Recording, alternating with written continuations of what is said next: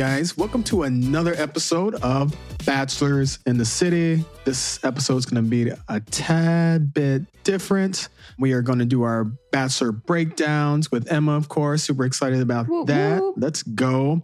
Also, at the end, my girlfriend and I, for those that don't know, Kat, will be talking to relationship expert Veronica Grant. I'm super excited about that, getting some details and some tips for a long-lasting relationship and single advice as well.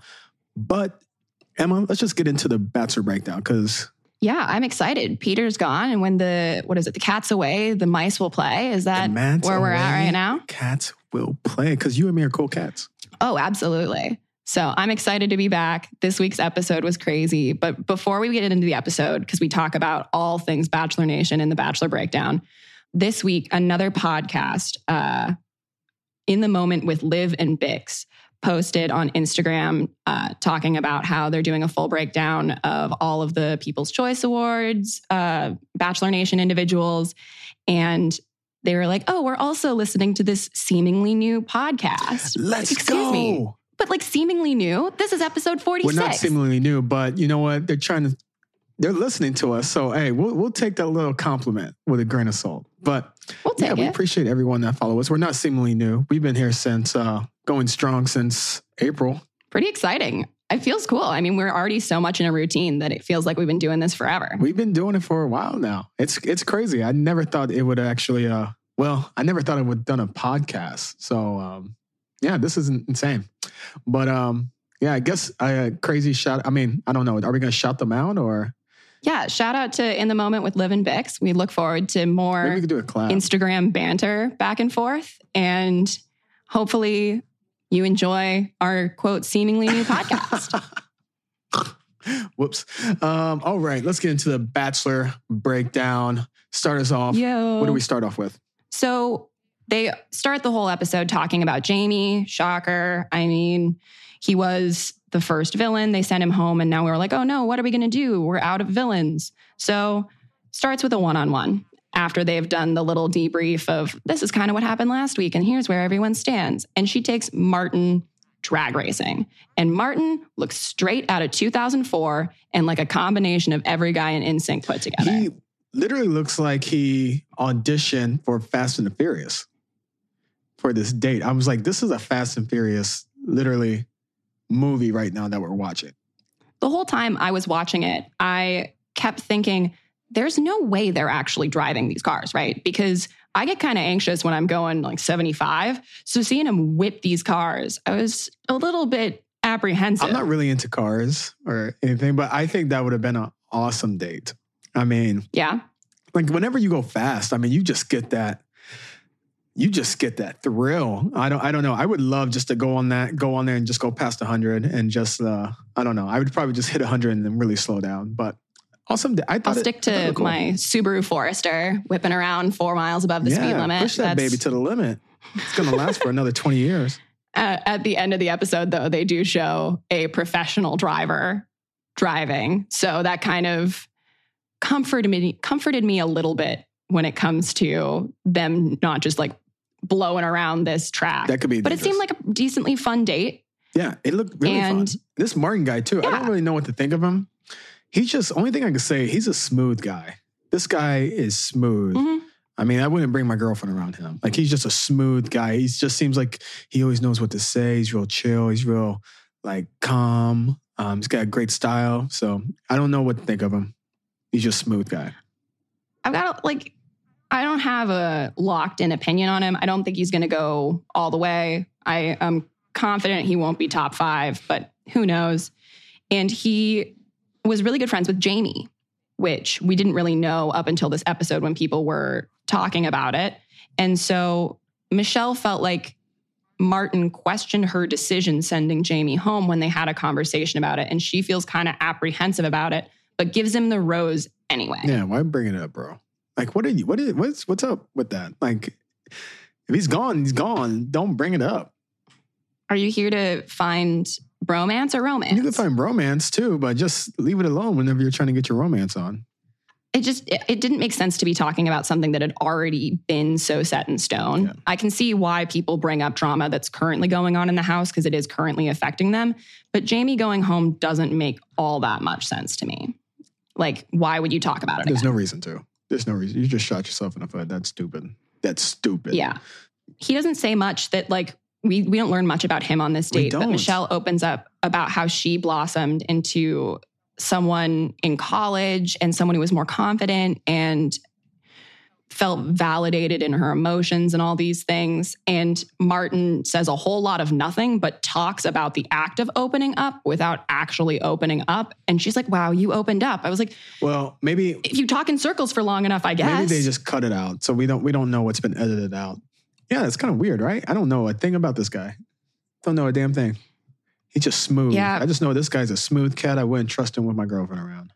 Smooth like a roller coaster.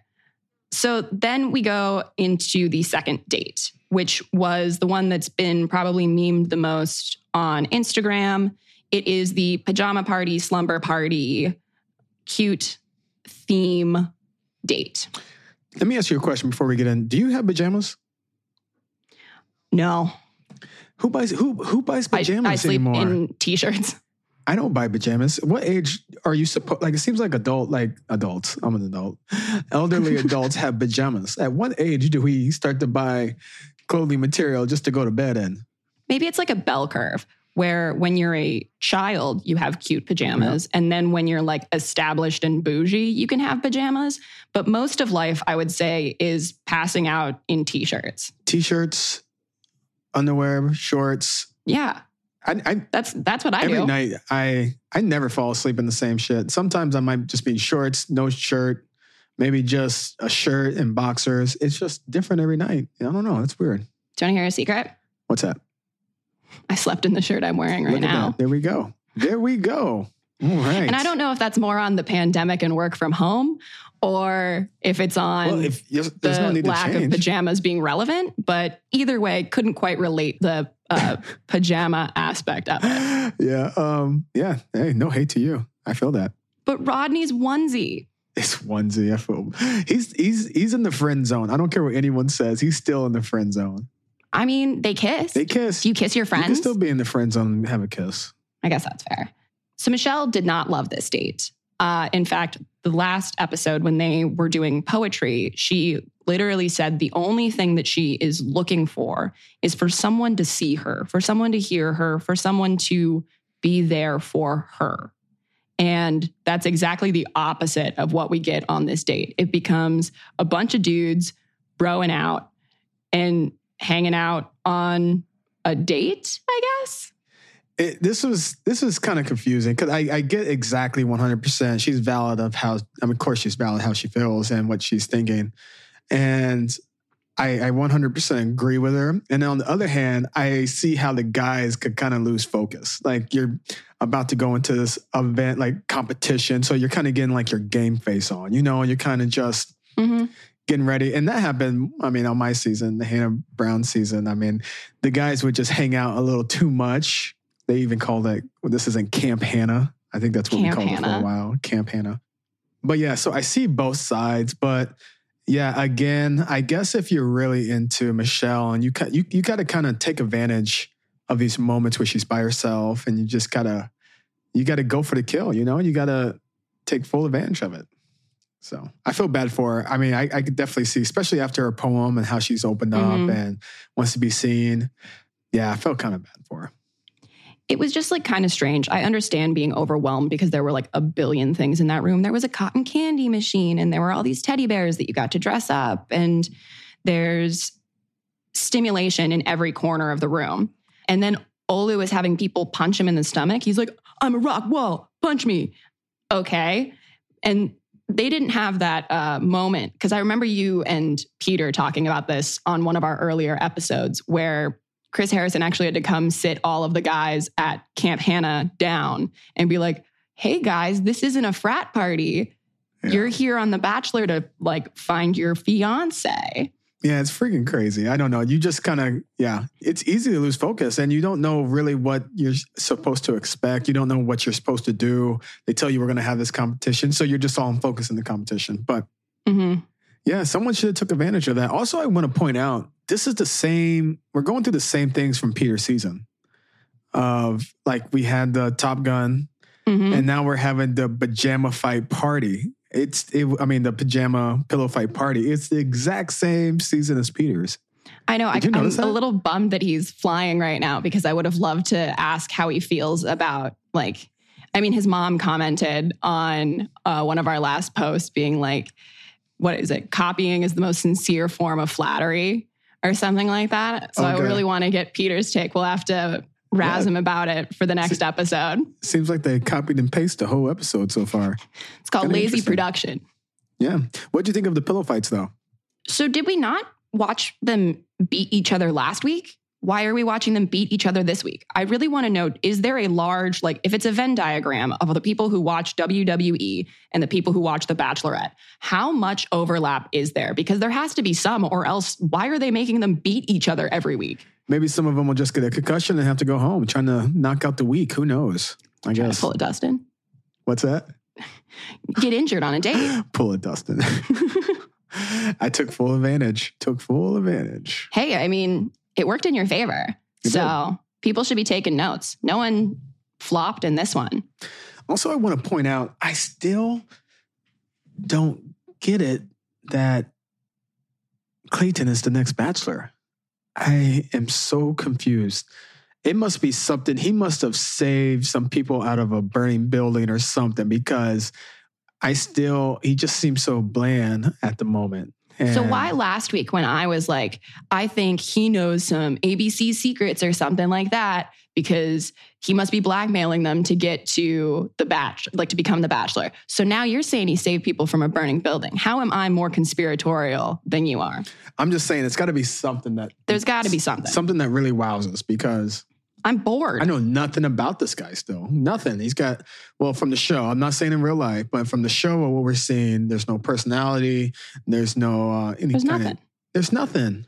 There's nothing. Maybe they're trying to save it for his season or something. I really don't get why, but I think everyone's starting to get a little apprehensive. Yeah. Because he's the next Bachelor. Why? Yeah. Show us What anything. episode was this? Episode 3? 4. Damn. Yeah, we're a quarter. More than a quarter through this. Yeah. You'd like to think that he'd be showing us something. But he punched Olu. He did well in the teddy bear, beating one another, I guess, pillow fight. My one joke from all of this, which I was pretty proud of in the moment, and I said to my grandfather, who is officially moved in with me now, I was like, see, Michelle doesn't feel seen and they're at a WWE thing. It's like John Cena. You can't see her. And my grandpa told me not to say that on the podcast.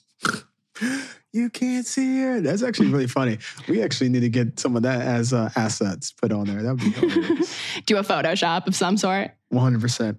I'll make it happen. Also with Michelle, I felt bad for her, and how, I'm just validating her feelings, because clearly, your feelings are always validated. But a piece of me was like, and I think she tried to brush it off. Maybe she's just having a day, where she just she's just feeling low or something. But I don't know what else to speak on that. It's just... Well, in the evening, I appreciate that she confronts the guys about how she didn't feel seen. And then Olu opens up about his sister and supporting her through times where she felt like she wasn't seen. And he kind of relates to how Michelle is feeling.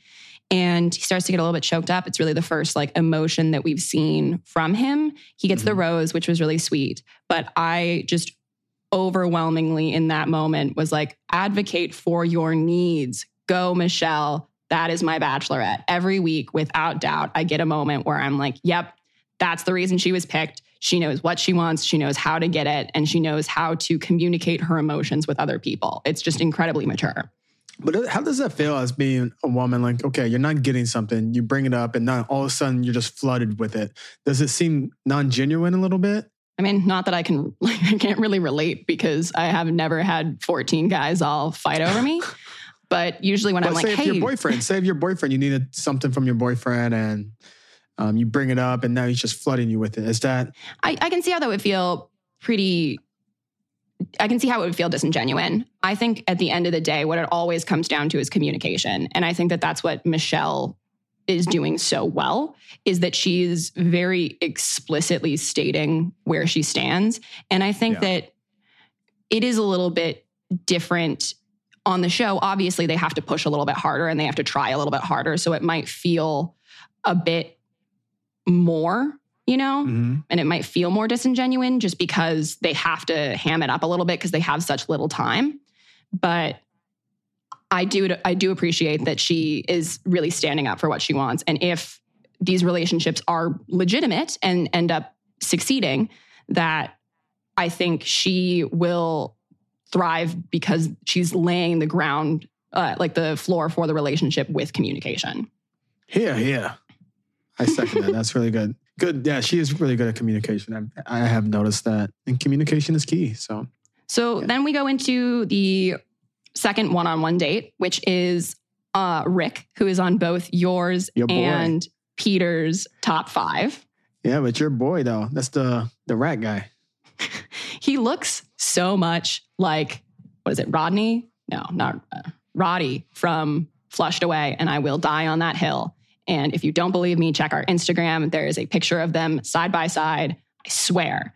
But they go on a really cute date. And it was a date where I was like, this is the date I would want to go on. They go on the gondola and a hike. That's so nice. They usually do such overkill dates that this one felt very peaceful. Yeah. I have an issue with this date. And it has nothing to do with them. Okay. I just think it's so triggering whenever, you know, ABC clearly they know everything about this guy. Mm-hmm. They know he's had like some issues or, you know, something's happened with his father in the past. Mm-hmm.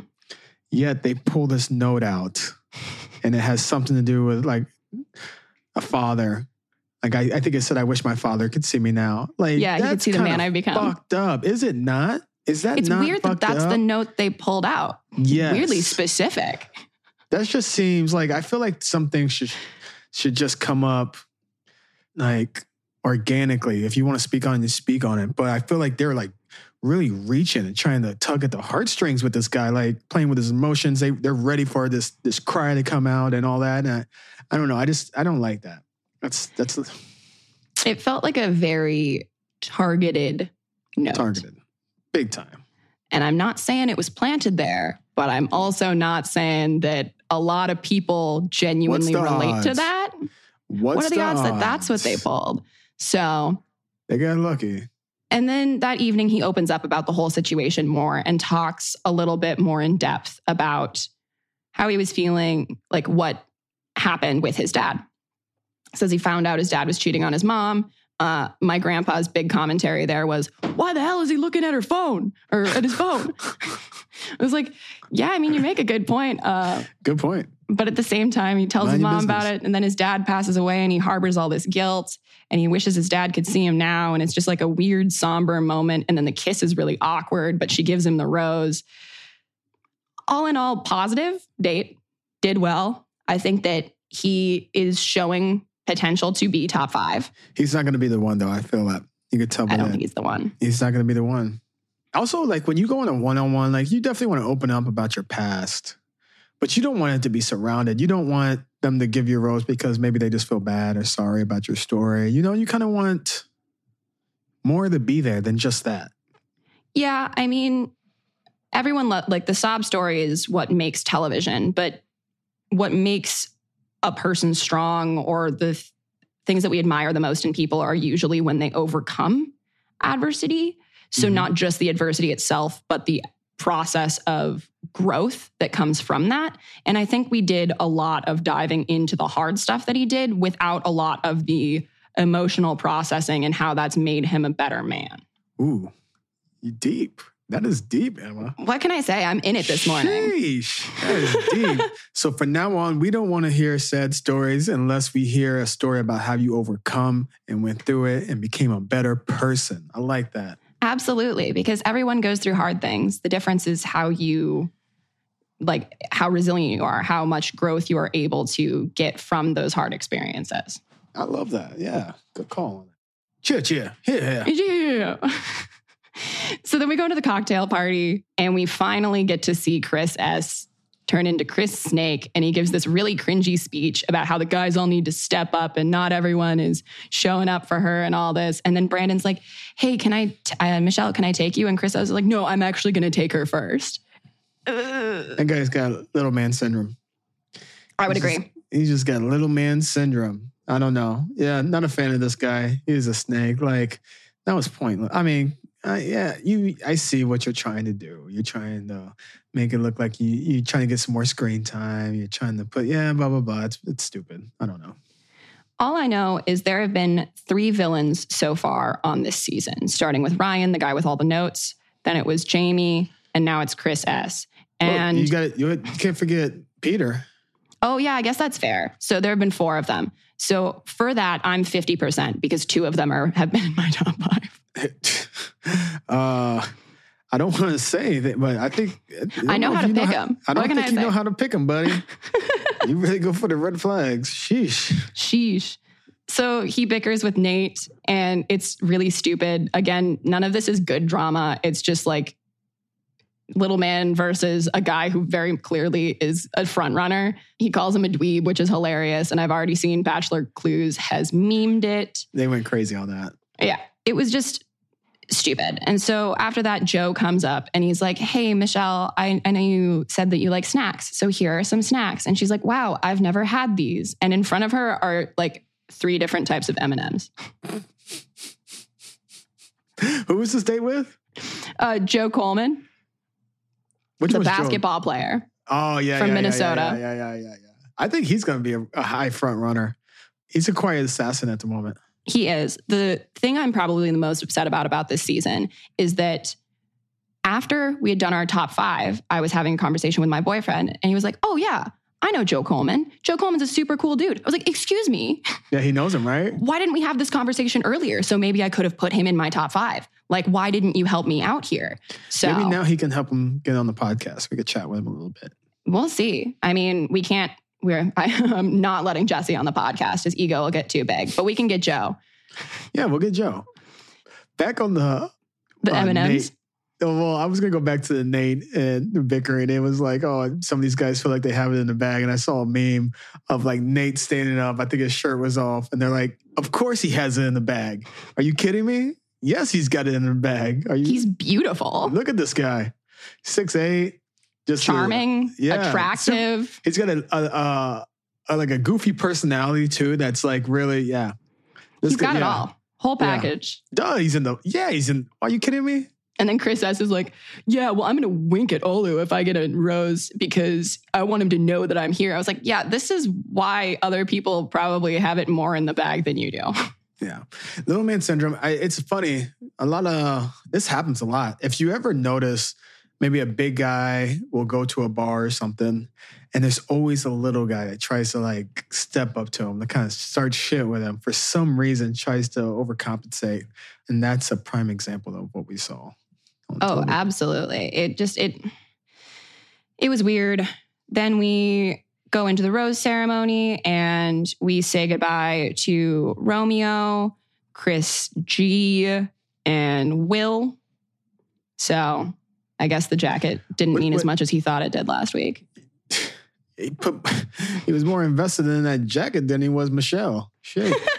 He didn't cry going home, did he? No. He didn't cry. Oh, he cried over that jacket, though.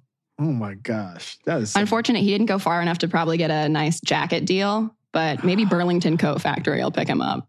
That guy. Really unbelievable. Anyways, I thought there was some good points in there. I thought a little drama, nothing too crazy. I thought it was a little bit of a basic episode, little, nothing too crazy or exciting. But I'm sure the next one will be more exciting. I'm excited for them to come to Minnesota, baby, next week. Minnesota. They're doing a lot, it looks like. Yeah, it looks like it's going to be really cool. I'm excited to see what they choose to highlight in the city because I love it here.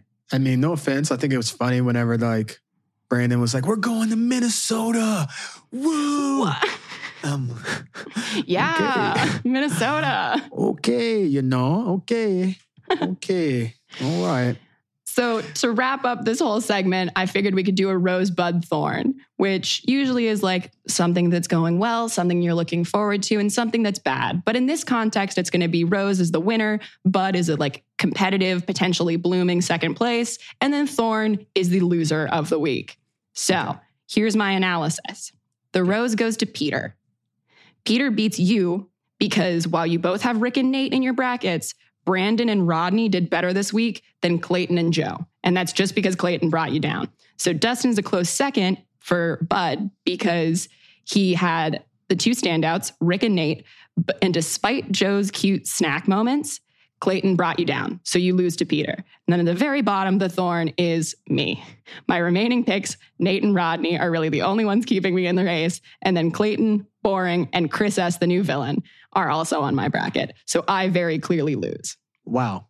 You going through that, I feel like that meme of that woman staring up and all these mathematical problems are going, I'm just like, what? Okay, but I trust you. All right. I guess I'm the bud. All right. I think that it's going to come down to you and Peter. I feel like you guys, it's like insider trading. You guys know what you're doing. Terribly, and Rodney's definitely not going to help your case. He's in the friend zone. He doesn't even know it. He's blindly, terribly in the friend zone, and I don't know. I got to read How to Win the Bachelor, so... You got to read the book. Yeah, seriously. Maybe we should start a book club because I'm failing pretty tremendously over here. Yeah, I'm gonna start training my buddies. I'm gonna start training friends and have them read the book, and we're gonna have nightly classes. That's what I'm gonna do. It'll be like our own personal chess game. Yeah, exactly.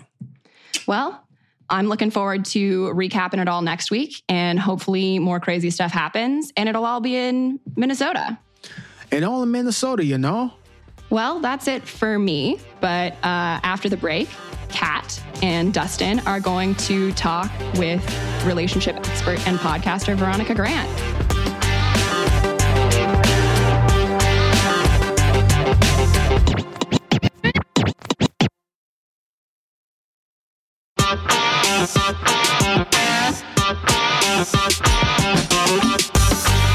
Veronica, nice to meet you.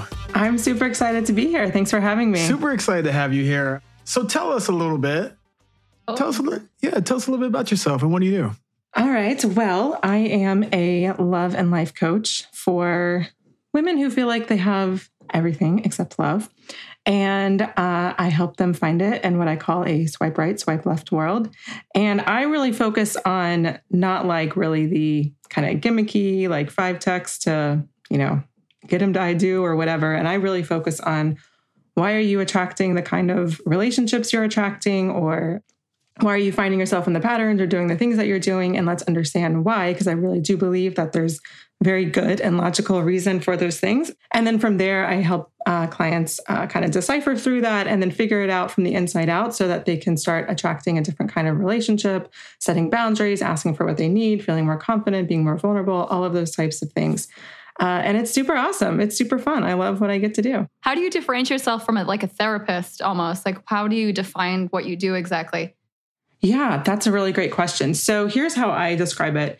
First of all, like every coach and every therapist is going to be different. So this is more of just a broad explanation for it. But in general, the way I see it is, let's say you're in therapy, you're standing in a room, there's a chair in the middle of the room, and you're walking on all sides of the room, and you're talking about the chair from different angles, and you're looking at it from different angles. And what can you learn about the chair by looking at it from different angles? That's therapy. Whereas coaching, you're sitting in the chair, I'm in a chair sitting next to you, except we're actually in a car and you're driving forward. I've got the Google Maps open in the passenger seat, and I'm helping you to get from point A to point B. And I might be like, well, we can go this way, and we might get these bumps, or we might go this way. It's a little longer, but like a smoother ride. And so I'm helping you figure out where you want to go, but ultimately you're in the driver's seat and I'm just helping you get there. So it's more action oriented, I would say. That's a good analogy, the car and chair analogy. Thank you. Yeah, you're like the tune-up. They're already thinking that, but you're just reminding them and trying to help guide them. I know Kat, I think she gets a lot of her advice from her close friend story on Instagram. Oh my God. She's big on that. I do. It's kind of like my little soundboard diary. I just kind of get opinions from my friends based on whatever the circumstances. But she's big on that. Yeah. But what I think is great about what you do is that all the introspective stuff and the tools that you give your clients, I feel like that applies across the board. It's not just with relationships too. So, they can apply them in different... That's the big secret. That's the big secret. I always tell people, I'm like, the work I do, like, yes, I understand that might have been like the doorway that got you into my world. Like you might have been searching for something or Googling something specific to dating or relationships. But like, yeah, the big secret is that it has nothing to do with relationships or dating. Mm-hmm. It really has to do with you and sourcing your worthiness from in and confidence and trust and intuition, all that kind of stuff. Yeah. And then once you can do that, then your relationships will improve, they will grow, but also so will your career and your health and spirituality, friendships, like whatever else you want to grow. Absolutely. So let's go move on a little bit. So me and Kat have been dating, 4 months? Well, officially? Yeah. I mean, we've been seeing each other for maybe 8 or 9, but we've been official for 4. Yeah, so we're doing really good. We're really happy. Don't have any issues. We talk a lot. Actually, we communicate a lot. But anyways, what advice do you have to keep relationships fresh and lovey-dovey after the honeymoon phase?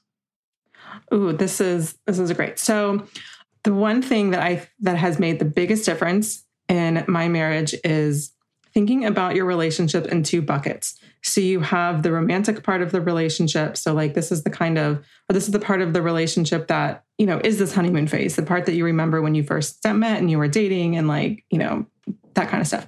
And then you have the logistical part of the relationship. So you have the agreements around communication, when and how often you see each other, if you're how you're spending money, like if, who's paying for what, like if you're going on dates or going out or whatever, or going on vacation, having agreements around money and just kind of like all the boring kind of gross stuff that we want to talk about in relationships.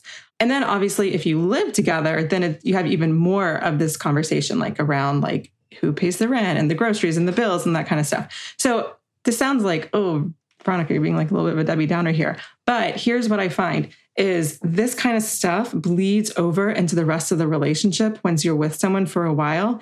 And then it just kills the romance, right? Because like if you're frustrated because your partner's not texting or calling you when they said they're going to call you, or you're arguing around who pays for what the next time you go out together, or if you live together and you're having arguments because there's dishes in the sink, well, no one's having sex. Do you know what I mean? Because like you're pissed at each other.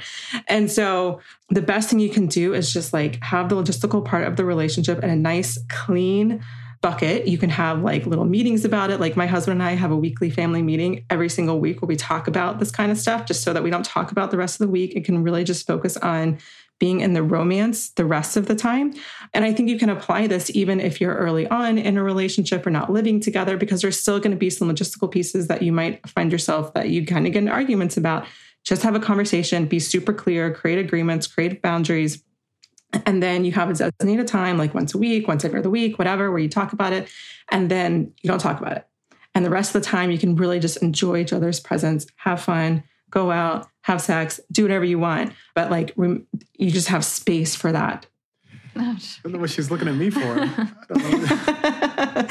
I might be bumping up against some things, I can tell. No, I mean, that's a good tip. I think that's a good tip for sure. Because you're really in the moment. Even in general, I think people really forget to be present a lot of the time. So, well, I also think that people think that talking about this kind of stuff is, kind of like how I talked about at the beginning of the conversation, is like a little bit of a Debbie Downer, like, wah, wah, you want to talk about this kind of stuff. But it's like, yeah, just talk about it, get out of the way, and don't let it bleed into the rest of the relationship. And then you're just have fun. Yeah. I think my issue personally is that what do you mean personally? Easy. No, I'm saying personally, like I'm the type of person that if I think about something, I think about something, then it branches off in my head, and then I have like a million other different questions about whatever I'm thinking about logistically or whatever. Facts. So I would find it hard to sort of like bottle that up into one. I don't even know how that hour or meeting would look for us. I'd be like, I know what it looks like. Yeah, it's happened before. She's very, she's got a lot of questions. Yeah, I do. Start like a little Google folder with a document. I do that. And then if I know I want to bring something up to my husband. I just jot it down. And that way, like, it gets out of my head because then I'll be thinking about it, stressed, I'll forget or whatever. And then I'll want to talk about it like on Thursday night when we're supposed to talk about it on Sunday night. And then it just gets messy, right? So, but probably the best part of that is also you probably get over it by the time you reach like the meeting, hopefully. I feel like if I wrote down all those questions I had, by the time I revisited the document, I'd be like, why did I even like cross that off? I hope you start use that document. So I was on The Bachelorette, and I don't know if you've seen the show or you're a fan of the show, but I watched from season 1. Oh, okay. Big fan. So what's your take on how they really force you? You have a little time. You really have to open up. You have to really be vulnerable, open up right away. What's your thoughts on that? And compared to like real life, and in real life, when's the right time to open up with someone and be vulnerable and just give all your cards out? Yeah, so I have lots of thoughts on this. So, as a love coach, and I'm pretty open with like my clients and my community and everything that I love The Bachelor and Bachelorette and whatever. I'm a junkie. People are like, isn't that kind of weird or like a little contrary to work you do? I'm like, yes and no. It's funny. The one thing that people always criticize the relationships in The Bachelor is that, it's just so fast. Like I don't know how long filming is. It's like 8 weeks, 2 months, 3 months, whatever. I think start to finish, maybe less than 3 months. Yeah. And I'm like, that's actually not really my issue. I actually think that, the way that, the producers like make you have conversations and vulnerability and and what's the Game of Roses word? PTC cards or whatever. Yeah. They make you share all these things about yourself and have conversations around do you want a family or do you want kids and all that kind of stuff. I think that if you're having these conversations up front around just some of the, first of all, deal breakers and also core values that you have in your life that you'd presumably also want to have in a relationship, I don't think time is really an issue. I knew within a month or so that when I met my husband that we were going to get married. I don't know if he realized it yet, but I knew it. And not in the oh my God, I met my husband kind of way, which is how I was in every other relationship. Those were all crap, obviously. But it was just we just had these conversations right away. And I was just yeah, okay, fine. We'll just eventually get married, which we did. So I think that relationships can move quite quickly. I think they can get quite serious quite quickly when you're having the right kind of conversations, again, around these values that you have for yourself, for your life, around your deal breakers. So yeah, I'm not really concerned about the time. There's other concerning things. It's better. If anything, it's better from what you're saying. You just kind of get everything out of the way, lay all your cards out and say, this is what I'm looking for and this type of person I am. And totally. And the standard dating advice is actually the opposite of that. It's play it cool. Don't let the other person know how you feel. I mean, this is more of dating advice to women, I think, but it's play it cool. Don't let him know how you feel or make him chase you or try to please him or don't tell him about your job or how much money you make or that you own your house because you might intimidate him or all these stupid rules that I think that I feel like no one follows, but then I get texts from people. I'm oh shoot, people still believe these rules. So then I guess I have to keep doing my podcast. But yeah, these rules are kind of the opposite when you think about it, about what happens on The Bachelor and Bachelorette shows. So yeah, I'm not concerned about the timeline. It's kind of the other stuff that goes on in on the shows and probably behind the scenes as well. That is a little bit more problematic in terms of starting a relationship. But yeah, I think you're right. I think, those conversations and those emotions coming out of from those conversations are good. I think though, in a relationship, it takes time to learn a person's characteristics and and also how they react to certain things and whatnot. So I think those are biggies that when people do go on The Bachelor and we're in love, we have all these feelings, but they don't really know how each other act in real life. Yeah. I mean, that's definitely the issue because, what is real life? I mean, look, I grew up going to summer camps and I was BFFs with those people. And then we would get into the real world and oh, well, we're just friends because we go to summer camp together, but I love them, but we're just not the same at all. And so I think that can certainly happen. And I'm sure it does happen, within the context of the show as well. Big time. For all of our listeners out there that are looking for their person and haven't found them yet, what advice do you have for them? Ooh. People out there that are just waiting and just hoping. Yeah. And is the perfect person real?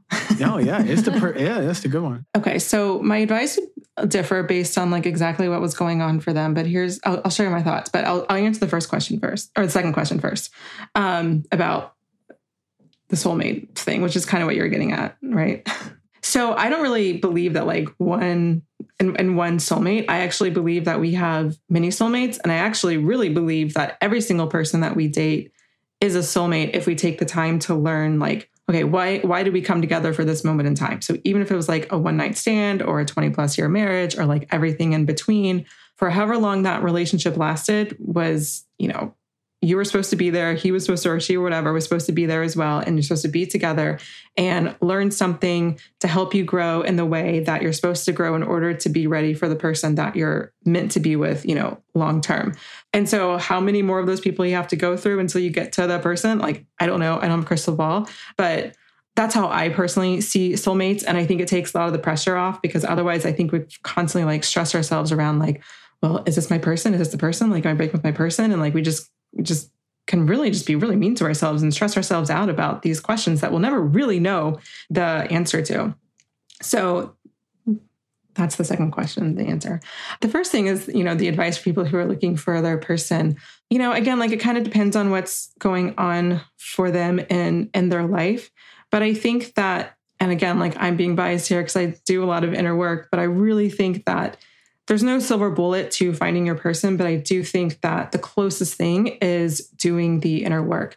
I find that a lot of times when we're not getting where we want to go, we just keep kind of grinding at the swiping or the getting on as many dates as you can, or like meeting people here and going on dates there and and you just like burn yourself out so much so that you're almost feel like you're dating or finding a relationship is like a part-time job or a second job. And then it's just taking away from like the other parts of you that make you and make you interesting and make you someone that someone else would want to be with. And so I think the best thing that you can do is take a step back and say, okay, what's the pattern among all of the people that I've either gone on dates with or that I've been in relationships with? Like, what's the pattern? Is there some sort of like underlying thing that connects all of those relationships or all of the people? Like, am I dating the same kind of person, but with a different face every time? Or, what is that pattern? Whether it's the kind of person you're attracting or just kind of the nature of the relationship. And then just begin to ask yourself, okay, why do I think I'm attracting this person or these kind of people? What does it remind me of? How am I feeling? What's the belief that's driving this? And then from there, you can begin to kind of unravel what you're doing and what you feel and what you're believing. And then you can look at shifting the actions. I think when we try to convince ourselves that next time we're going to like listen to the red flags, or we're, not going to go after the bad guy and, whatever, you can tell yourself that all day long, but then you're relying on willpower. And if willpower worked, then like, we wouldn't ever buy shoes at 2 a.m. in the morning or, eat like too much food or whatever. Like willpower just doesn't work. We do things because we're feeling a certain way and we're trying to not feel a certain way, or because we believe a certain thing about ourselves or men or women, love, relationships, the world, whatever. And so when you can kind of deconstruct yourself like that a little bit, then you can better understand why you're doing what you're doing. And then from there, it's much, much easier to shift the actions. I loved everything you've been telling us today. Veronica, where can our listeners find you at, though? So I have a podcast called The Love Life Connection, where I bring people onto the show and I coach them through their love life stuff. So that kind of gives you a nice little sense as to what this work is all about.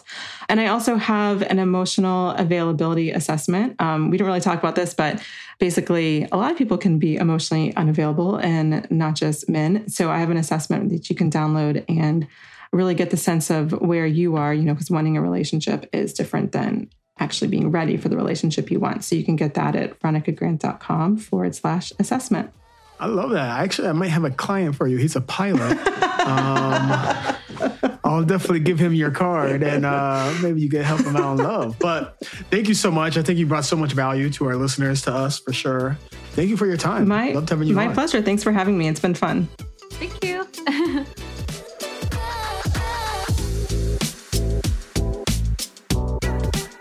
Bachelors in the City is hosted by me, Peter Weber. And me, Dustin Kendrick. This podcast is produced by Red Rock Music and powered by Acast. Our producer is Red Yoakum and our associate producer is Emma Martins. Be sure to like and subscribe wherever you listen to the podcast. Send your voice memos to btc@redrockmusic.com. That's btc@reddrockmusic.com for your chance to be featured on the show. And of course, follow us on Instagram at Bachelors in the City Podcasts. See you next week.